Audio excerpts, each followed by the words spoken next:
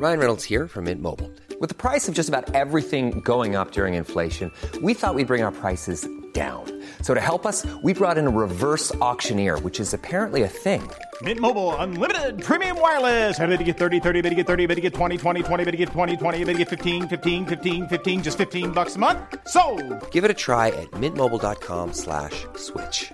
$45 up front for 3 months plus taxes and fees. Promo rate for new customers for limited time. Unlimited more than 40 gigabytes per month. Slows full terms at mintmobile.com.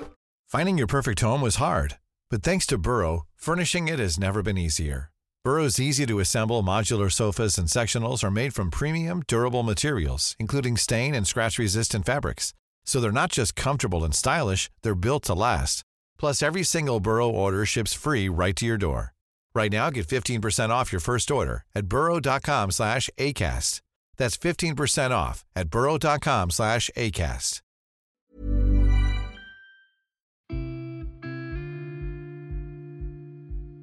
Hello and welcome to the Guardian Books Podcast with me, Richard Lee. And me, Claire Armistead. Let's start with the Booker Prize long list. What kind of a list is it this time, Claire? Oh, it's very interesting. I mean, actually, it's quite refreshing because there's been a sense in a lot of these big prizes of the search for novelty has taken over, perhaps, from the search for quality at long list stage. And this is a sort of absolute, you say it's a blue chip list. Yeah, it's the kind of box office list you'd expect from Peter Florence, isn't it? Peter Florence, who's the director of the Hay Festival. You say this is a list put together with somebody with an eye to filling marquees. And the book trade has been absolutely delighted with it because, and it's, in a way, at this period in our history when everything's so insecure, we're economically very rocky, to put out an absolutely rock solid book list, there's something sort of rather timely about it. Yeah, so names on the tent. So names on the tent. Well, we start with the biggest name of all, Margaret Atwood. This is the novel that everybody's been waiting for, which is the follow-up to The Handmaid's Tale. The Handmaid having become a global meme. What we do know, we don't know yet what it is going to be. We do know it's going to be Offred, still Offred's further adventures. But the big clue is that they are using the same wimple, the very familiar nun's costume, but it's gone green. I.e., it's going to be environmental. Well, I mean, we could have guessed that because of the Oryx and Crake trilogy, which she's done between the two. And because of the urgency of the climate emergency. I mean, she's responding to her times again, isn't she? Yeah, and it's about time that these climate novels began to come through. The other one is John Lanchester's The Wall, which is another classic dystopia of a society dealing with a walled island, which is probably Britain, patrolled by soldiers who are taught to shoot the others. The others arriving in boats. In boats after the change. So I think this is sort of putting the climate change on the fictional shelves for probably, in a way, for the first time. I mean, I'll probably be shot down in flames by anybody who has any expertise in fantasy and science fiction. But for literary fiction, it's actually only just beginning to happen. Yeah, I mean, there are tons of novels you could cite that have looked at these kind of issues, but it's a big novel from a big name in this kind of literary fiction space. Yeah. So in terms of the other big names, we've got the new one from Deborah Levy. The extraordinary thing about Deborah Levy is, having written a flurry of novels sort of 20 years ago, she suddenly came back on tap, and all her 3 second pressing novels, well, the 2 got onto the shortlist, and here we are again, another unpublished novel. She's very clever because she writes short novels of immense sophistication, which are also very vivid. They're sort of existentialist novels, and they're also a bit postmodern. And so I was trying to work out what the trick is that she plays, and I think it's partly that she makes people feel clever without exhausting them with 1,000 pages. This one is called The Man Who Saw Everything. So another clever novel, perhaps, do you think, is Salman Rushdie? Quixote. Yes, well, this is another of the 3 hitherto unpublished novels. I think the idea of Salman Rushdie doing battle with Cervantes is, I mean, I can't wait to read it. I'm going away on holiday with it because I am interviewing him at the Sheldonian in Oxford as part of our Guardian Live programme at the end of August. Please, everybody should come. I think that he's at his best when he's not bothering himself with low-down common realism. and I'm sure this will be him at his fabulous best. Yeah, but set in modern-day America. Yes, this is a thing that's going on a lot now, is sort of classics brought into the current day. The other person who's done that is Jeanette Winterson with Frankenstein, which retells the story of Frankenstein, Mary Shelley's Frankenstein. But she reframes it as Rye Shelley, who's a transgender doctor who self-describes as a hybrid, who meets Victor Stein, who's a celebrated professor who sees transhuman possibilities in Rye's body. So it's exploring the possibilities of artificial intelligence and the implications of transsexuality and transhumanism, i.e. the monster, but absolutely reframed as a modern set of philosophical issues into the mix of this modern day monster. And so what about some of the less familiar names on the list? Well, we did Bernardine Evaristo last week on the podcast. Her Girl, Woman, Other is an acclaimed favourite of mine, obviously, by now. I am very, very interested in Elif Shafak's 10 minutes, 38 seconds in this strange world, which Elif is emerging. She's really interesting. She wrote originally in Turkish and is Turkish, and then she switched to writing in English. It took her a while to find her feet as a sort of serious literary novelist. And I think that this is probably the one that she's going to have arrived at. It's set on the outskirts of Istanbul, and it's about a sex worker who's murdered and her body's been dumped in a rubbish bin. And it's the 10 minutes and 38 seconds in which her brain is shutting down. So it's all her going back over her life. Another novel that is, again, very different, but is, in some sense, it's the journey of someone's mind, is Lucy Ellmann's Ducks, Newburyport. Ah, my goodness, what a mind. Lucy Ellmann was a rock star novelist in the 90s, and she's gone very quiet. And here she is with a single paragraph, 1,000-word novel, which, interestingly, is not published by her regular publisher, Bloomsbury. I think it's probably too hot to handle. So Galley Beggar Press, run by our own Sam Jordison, have picked it up. And they are very, very smart at picking up unconsidered trifles, aren't they? It'd be difficult to call this one a trifle, though, weighing in at 1,000 pages. It's a tiramisu of grand proportions. A layer cake. Or an Eton mess. No, not so much the Eton. I mean, she's a sort of wayward genius, Lucy, and you have to go with her for the ride, and it does absolutely sound as if this is worth going with her for the ride.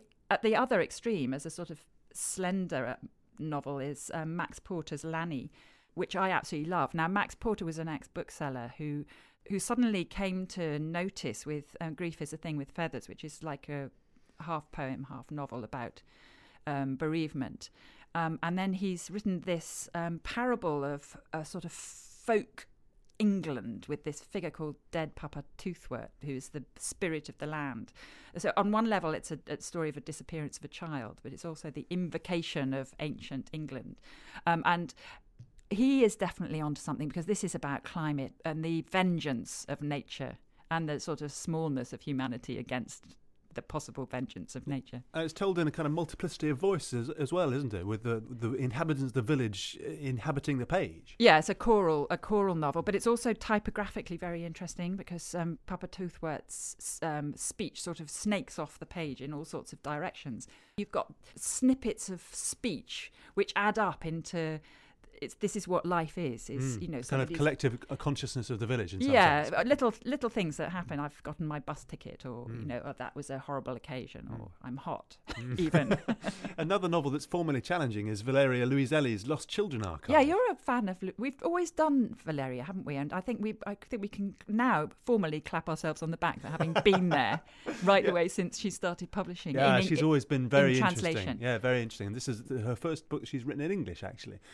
It's a very big, bold book, and it kind of, again, very intricately constructed as well. It's about a subject that defines our age, arguably, the subject of migration, particularly migration from Mexico to the US. It's also intensely aware of the difficulties of writing about people in these awkward, terrible situations, and not making things worse, and not sensationalising, not appropriating their stories as well, which is partly why she's constructed it in this kind of complicated way.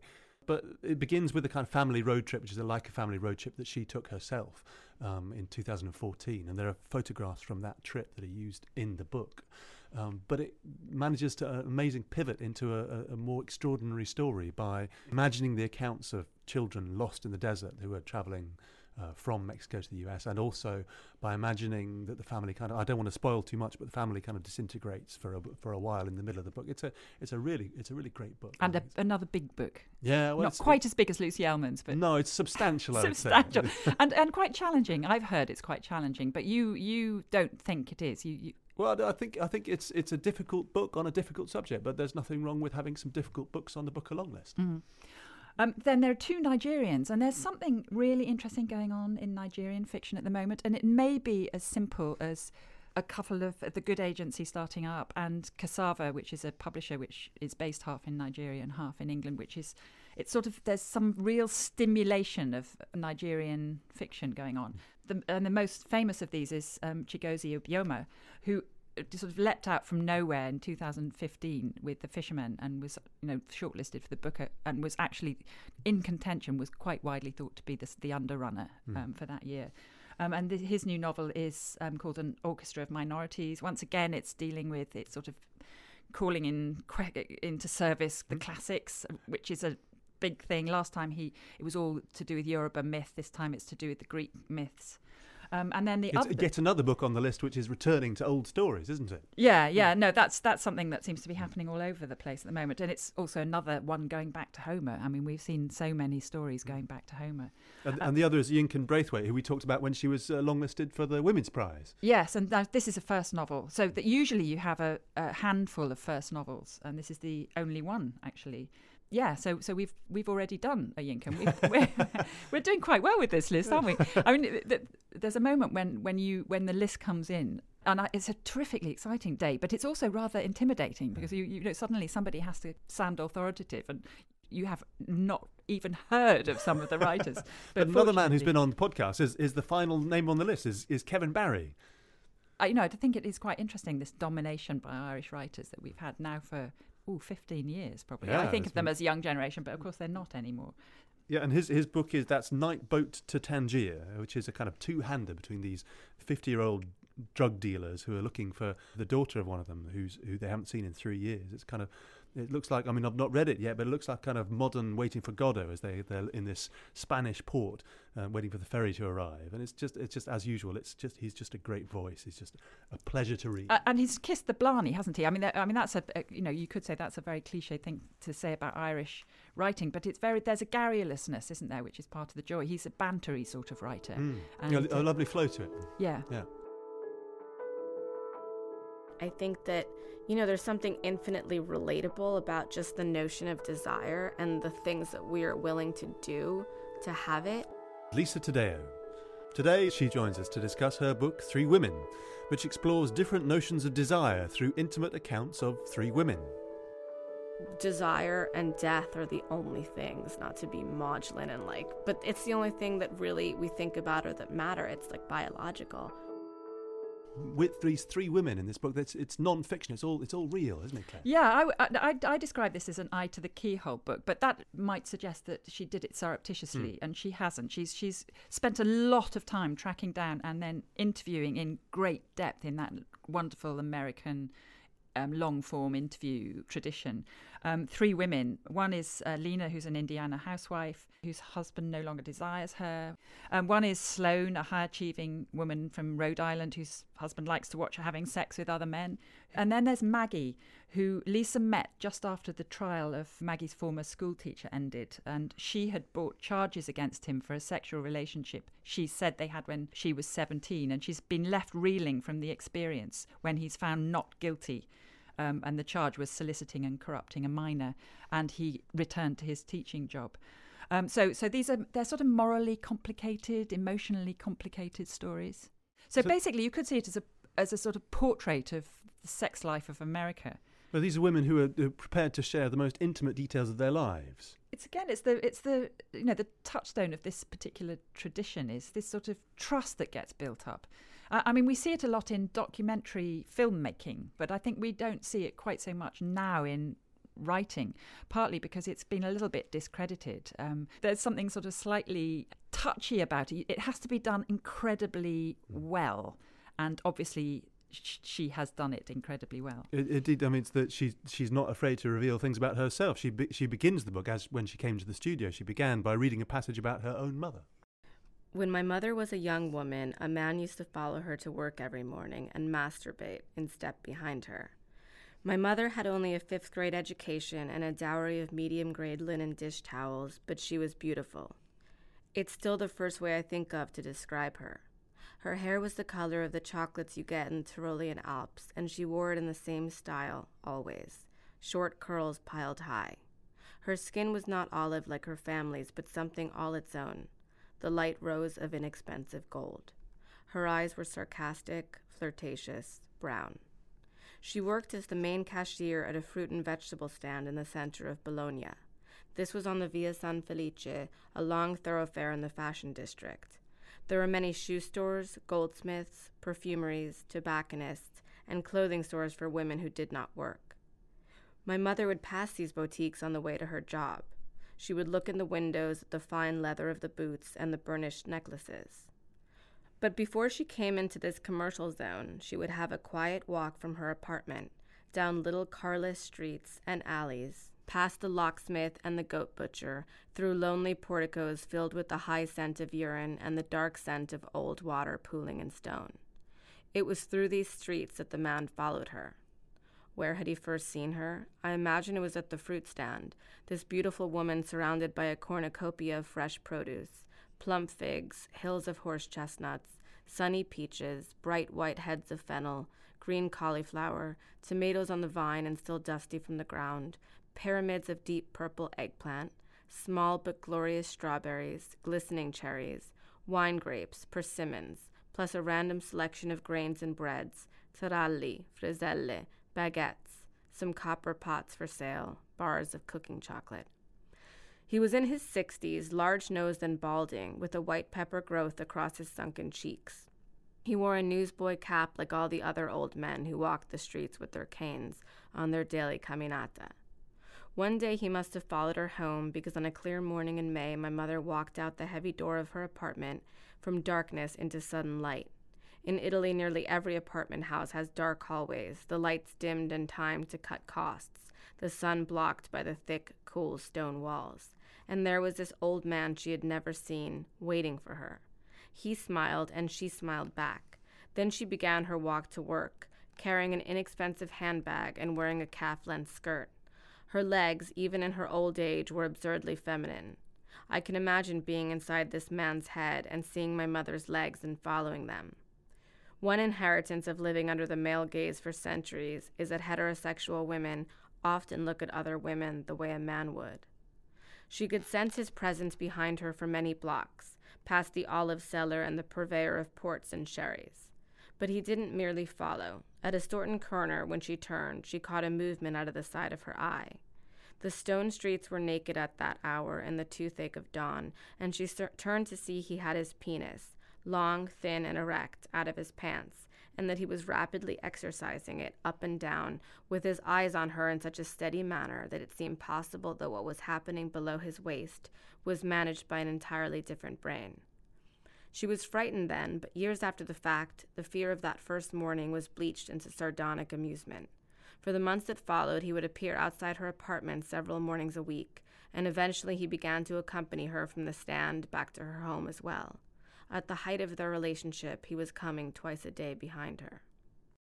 Lisa, today, thank you very much for coming on the Guardian Books podcast. Thank you for having me. Now, part of me, I'm usually resistant when people bring me books or present me books and say, everyone's going to be talking about this book this year, because I'm always a bit resistant. Like, I won't do what I'm told. I will not talk about this book.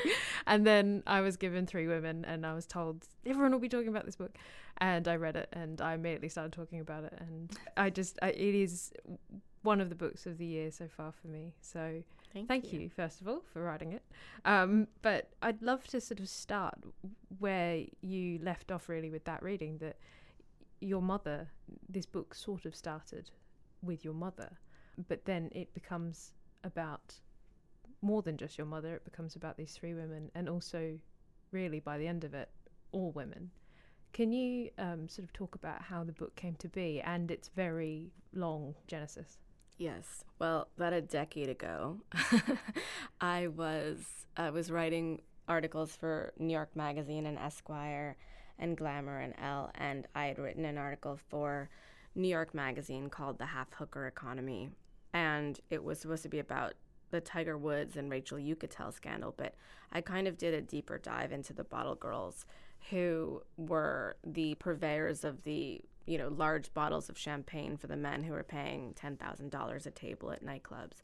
And my current editor in the U.S., had read the story and took me out to lunch and said, I would like you to write a book, which was probably like both the loveliest and the most haunting thing that I've ever heard in a career. So, he was like, you can write whatever you want kind of a thing. But he had some ideas, and he sent me some creative nonfiction books like Joan Didion and Janet Malcolm and Tracy Kidder. And among the books he sent me was Gay Talisa's Thy Neighbor's Wife, which is a sort of a temperature taking of sexuality in the late 70s and early 80s. And I was struck by a couple of things about the book, but the main ones being that it was incredibly immersive. He had spent a decade on it himself. I was really admiring of the immersiveness, but the book was told from such a male gaze that I wondered what it would be like if it were told from a female perspective, because there's a lot of sex in it, and it was very interesting to read it. But I also found myself wondering what the emotions were behind the acts. Right. And so then you went on a hunt for three women. Yes. Well, I went on a hunt for, I didn't know what I was hunting for. I thought I was going to start out with a family, whether it was, a mother and a father, or two moms, or, just with children, and I was going to follow all of their threads, or I was going to find a town and just find, a community of people. And so I didn't know what I was going to do. And I started with a couple of families. They didn't really pan out. And the main reason and the hardest thing that I found throughout the entire researching of the book was that there are very few people out there who will be honest about desire. And at first I said I wasn't changing names because Gay Talisa told me I would be a hack if I did so. Right. But he had also written his book pre-internet. So anyway, so a lot of people have said, oh, well, you could have talked to me. I would have told you. And the thing is, I talked to hundreds of people. It was not something that people wanted to talk about. So you met families that you were talking to people that after a while you got the sense they weren't telling you the whole truth? Yeah, yes, it was either that or there was a lack of depth and complexity. And I don't know whether that was because there was a reticence on their part to give it, or if there were some people there is just the well only goes so deep, I think. So, the main thing is that I wanted to find people with both compelling narratives and relatable ones. And so I drove across the country 6 times. I posted up these signs that were, incredibly silly, like in retrospect. And they said, like, do you have a tale of desire? And, I was just looking for something. I would walk into bars and say, when was the last time you had sex? And that was not to like random people. And that was not something that I felt comfortable doing, but I didn't know what else to do. And how did that go down on the most part? It was, there was a wide range of responses from the profane to the horrified. Like, what is this woman doing? And that was the thing. I didn't know what I was doing. People that I spoke to and early on, I didn't know. I was like, I don't know whether you're going to be a chapter or 2 pages or an entire book. I have no idea what the book's about. It's about desire, but what does that mean? So it was difficult. It was very, very hard. Yeah. And so then when it came to selecting these 3 women, you start with a prologue where you sort of explain the process that went behind each of these stories. But you do make the point that you did try talking to men about desire. I did. The first draft of the book was about 15 people, and there were men in there. And there were several other sections they were longish, but they were nowhere near as long as the 3 who stayed in. And the reason for that is just because the other people didn't give me as much. And a lot of the way that I got people to talk to me was to say, just tell me everything that you want and can. And we'll go over it later. And if you say you don't want this in anymore, I won't put it in. I'm not like, trying to catch you in something. I'm not. It's not like you're a politician and I'm like doing this undercover piece. So, and then what would happen is I would then go back and they would say, no, you can't put that in, please. Right. And then I was like, okay, now all I have you doing is, being a barrister and then coming home and having porridge, And so that was the difficult part. So people have said, why did you select them? And I was like, as much as they selected me in the sense that they gave me so much of themselves. And that is I guess that is the astounding thing about it, that as you read it, you start imagining yourself, you know, what would I be telling you? And I actually don't even think I would be reticent. I don't think I'd be able to put it into words. I don't think I'd be able to identify the moments in my own life to share with you. Right. And that's when I started realizing, I was actually amazed you'd found 3 whole women that could tell their stories and had so much in their lives that can sort of be sort of extrapolated onto a bigger picture. Yeah. Well, specifically with Lena in specific, and she's the suburban housewife in Indiana whose husband no longer wants to kiss her on the mouth, and then she embarks on this illicit affair with her high school sweetheart, with whom she had never lost love for. And, you know, with her, she was remarkable because she came from a very Catholic, traditional household and community, and there was no divorce, there was no infidelity, none of that was allowed. And she had the most wild sense of self-awareness that I've ever seen in a human being, friends or otherwise, and any of the subjects I looked at. A lot of the things she told me made me think about myself in a different way because she was so self-aware and so powerfully in touch with what she wanted, and at the same time also felt deserving of that, even though she had come from a place when she was told that she didn't deserve anything. And so there's Lena, so she's the housewife in Indiana. Then we've also got Maggie. Can you share how you found out about Maggie? So I was in this coffee shop in Medora, North Dakota, which is a very cowboy part of America, like the cliche of America with horses and cows and cattle. And I was following up on a lead that a group of immigrant women were working as waitresses during the day at this coffee shop and then being trucked into the local oil fields at night to have sex with the men who worked there. And while I was having coffee and like the greasiest eggs I've ever had to date, I mean, they were really good, but they were like the white was runny and it was really greasy. Oh, nightmare. Yeah, it was kind of a nightmare, but I was just like hungry.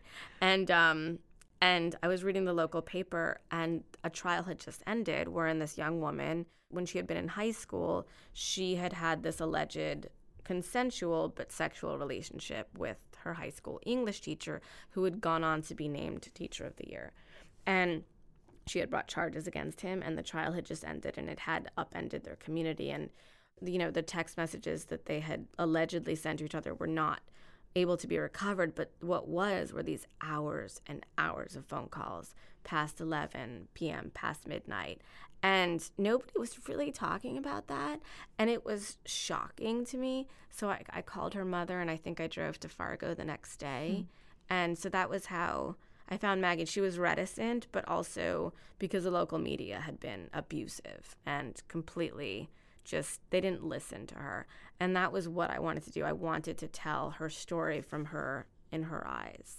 And so you came to Maggie sort of post-trial then? Yes, right, I think a couple of days after it ended. And so how did you get her to talk? Because obviously she'd just gone through this massively exposing, she must have been feeling so vulnerable. She was, but we also talked for 3 years. Right. So, so at first it was very vulnerable, and she was, but then, like, you know, we spoke in person, we spoke on the phone. When I was researching the next woman, Sloan, in Rhode Island, I had also just had my child, and I was nursing my child while like texting with Maggie at like all hours of the night. And it was actually great to text with her because, you know, she was a younger woman, and with texting, there's just so much. And it was also the way that she had predominantly, allegedly communicated with the teacher. So it was really interesting to be able to see the way that she wrote and to, you know, to kind of then graft that back onto her memory of the text messages and have the two, I think, as intertwined as possible. I mean, she really did remember verbatim what they had said to each other because she was enthralled and had this obsession. And I think when we're obsessed, like, we just every detail just burns in our minds. And you mentioned Sloan then, and Sloan's the one that's like the least present in the book, I think. She sort of feels like her story is perhaps slightly less complex in terms of perhaps elements that need to be brought up, but then by the end of it you do feel like she's possibly the most complex case I definitely think that there's I think that she's the most complex too, and I think that there's more that I did not plumb that I wanted to. Really? That, yeah, and, you know, there was a reticence to her, not not even out of fear of being exposed so much but like there is a kind of this, I mean, she had been raised in a family that did not talk about their feelings. So even though she had risen from that, she still, the boundaries of that were up. Sometimes she would just say things that were shocking and I would say, oh my God. And then other times we would talk for hours and I feel like I wasn't getting anywhere. So it was difficult, but also really, I mean, I was intrigued by all of them, but Sloane was, you know, I saw myself more in the other two than in Sloane, and Lena the most. And Sloane was my sort of, I was just, fascinated endlessly. And so with Sloane, because she's, on the face of it, when we're introduced to her, she's this, you know, from very wealthy background, Rhode Island, you know, effortlessly charismatic woman, doing the job she loves, has a husband that she loves. We're kind of thinking that she's the portrait of female desire that's going to be the positive one. I think when we go into this, that she's going to be the example of this is how you do this right. But then this element is introduced that her husband likes to watch her having sex with other men. And likes to take part as well, sometimes. And for me, I think Sloane was the one that I connected with the most. Perhaps, I think, because of that very, I guess, first world luxury of having the time to think about your sex life. And she's so proactive in trying to have the best sex that she possibly can be having. And I think that's something that we're seeing sort of more and more as sort of people have time and resources, that they start putting that into their sex lives and start getting a little bit more adventurous. Yeah. And what is fascinating about Sloane, I think, is that it's not necessarily a positive, as it becomes very apparent by the end, that perhaps this sort of rather exciting sex life that she has, this idea about desire that she has been shaped by the men in her life. Yes, I agree with that. But you know, I think it's shaped by the experiences of the past, and whether that's men or mothers, which I found to be a real theme. I would say that she was in control in a way that nobody else that I'd met was quite. First of all, and I've said this, you know, before, I think that she's got one of the happiest marriages that I've seen. And granted, it's totally different from traditional marriages, but her husband tells her every day that she's his fantasy. And she's also in control of, you know, if she told her husband, I don't want to sleep with that man, he wouldn't say, well, you know, he wouldn't get angry. He would, you know, she does it for him the same way that he does things for her that he may not want to do. And I think that that's, you know, a lot of marriages. Hers, the thing she's doing just happens to be sexual. And I think people have a real aversion to people doing sexual things for other people, but it's not coerced. You know, it's just confusing because it's confusing. A lot of things in relationships are confusing. And I think she was confused. So I was attracted to her happy marriage, her standing in the world, the way that she felt powerful and also submissive, which I think is really interesting. And then, you know, there's this confusion, and the confusion sort of washes away when they meet this, well, they knew him already, but when they bring this third person in who makes her feel like everything that she feels is okay. And also 50 Shades of Grey, which also, like, legitimizes her lifestyle. Yeah. And it's interesting, actually, with Sloane, it's 50 Shades. With Maggie, it's Twilight. Yeah. And with Lena, literature. it's The Princess Bride. Yeah, that there is this presence of literature in all totally. of their lives. Yeah. You mentioned submission before, and that's the thing I'm fascinated by, because I've never been able to really wrap my mind around it, about how I feel about it, and how, just about whether there is a way to engage in submission or to be submissive in a way that doesn't inevitably degrade a woman. Yeah, I mean, you know, I think it's a matter. I think what we're doing a lot is like the cancel culture that we're living in now is that you're almost not allowed to be submissive. You know, I feel like a decade ago or so, I used to hear all my friends saying, I just want to be thrown across a bed, you know, by, or it doesn't have to be a man. It just has to be someone with like a bigger sort of sense of power than you. And now it's like the idea of saying that, it's like you're saying you want to be raped against your will. So, and I don't think that wanting to be thrown across a bed or whatever is necessarily submission, but it's definitely, there's a sort of, you want to be the person who's in a position of quiet and being the one waiting for something. But I also think that changes with different partners and different people, and it changes depending on where you are in your life and how your desire is moving.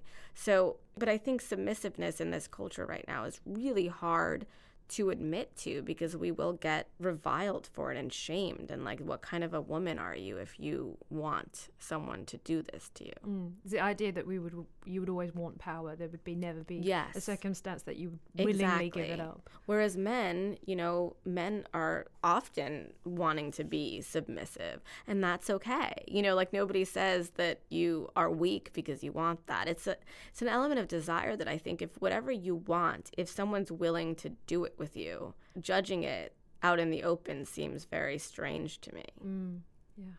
I mean, there's an idea, I think, that emerges throughout all of the stories about power, and you make a really interesting distinction between power and agency. And it's particularly in regards to Maggie, when she has this relationship with the English teacher. And you make the point that women and girls do have power, in part because men desire them, but also girls do not have agency, and that is the distinction to be made in cases like Maggie, where people start going, well, she wanted it too, and that is undeniable. She definitely wanted it, but whether she knew what to do with it is the really uncomfortable question. She wanted it, but what she wanted is very unclear. She wanted to be paid attention to by a man or authority figure, that she was respected. She wanted to be seen. I've always heard friends talk about, and I certainly can relate, the idea of being the older sister who's in the window getting undressed while, like, the boyfriend of your younger sister, something like that, is walking by and watching the classic 80s movie.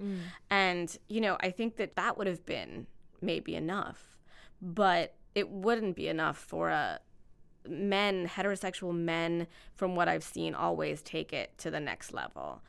At least the women I spoke to, I think there would have been a sort of point at which they don't want to go over, and it would last more in their brains. Like, one of my friends is always like, never wants to go on a date. Like, she just wants to talk to the guy for months, because she's like, the second we go on a date, it's going to suck, So yeah, I think women like the protracted chase, and men are like, just 3 days will be fine.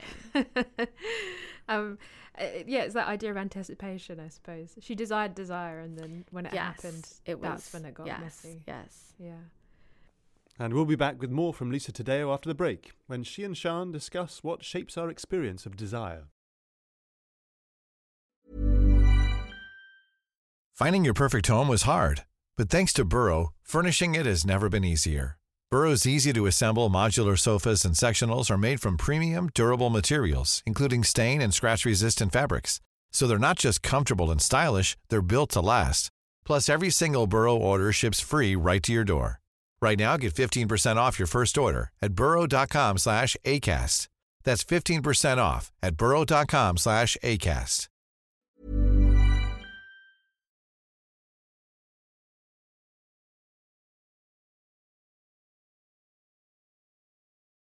Welcome back to the Guardian Books podcast, where Sian is speaking with Lisa Taddeo about her book, Three Women.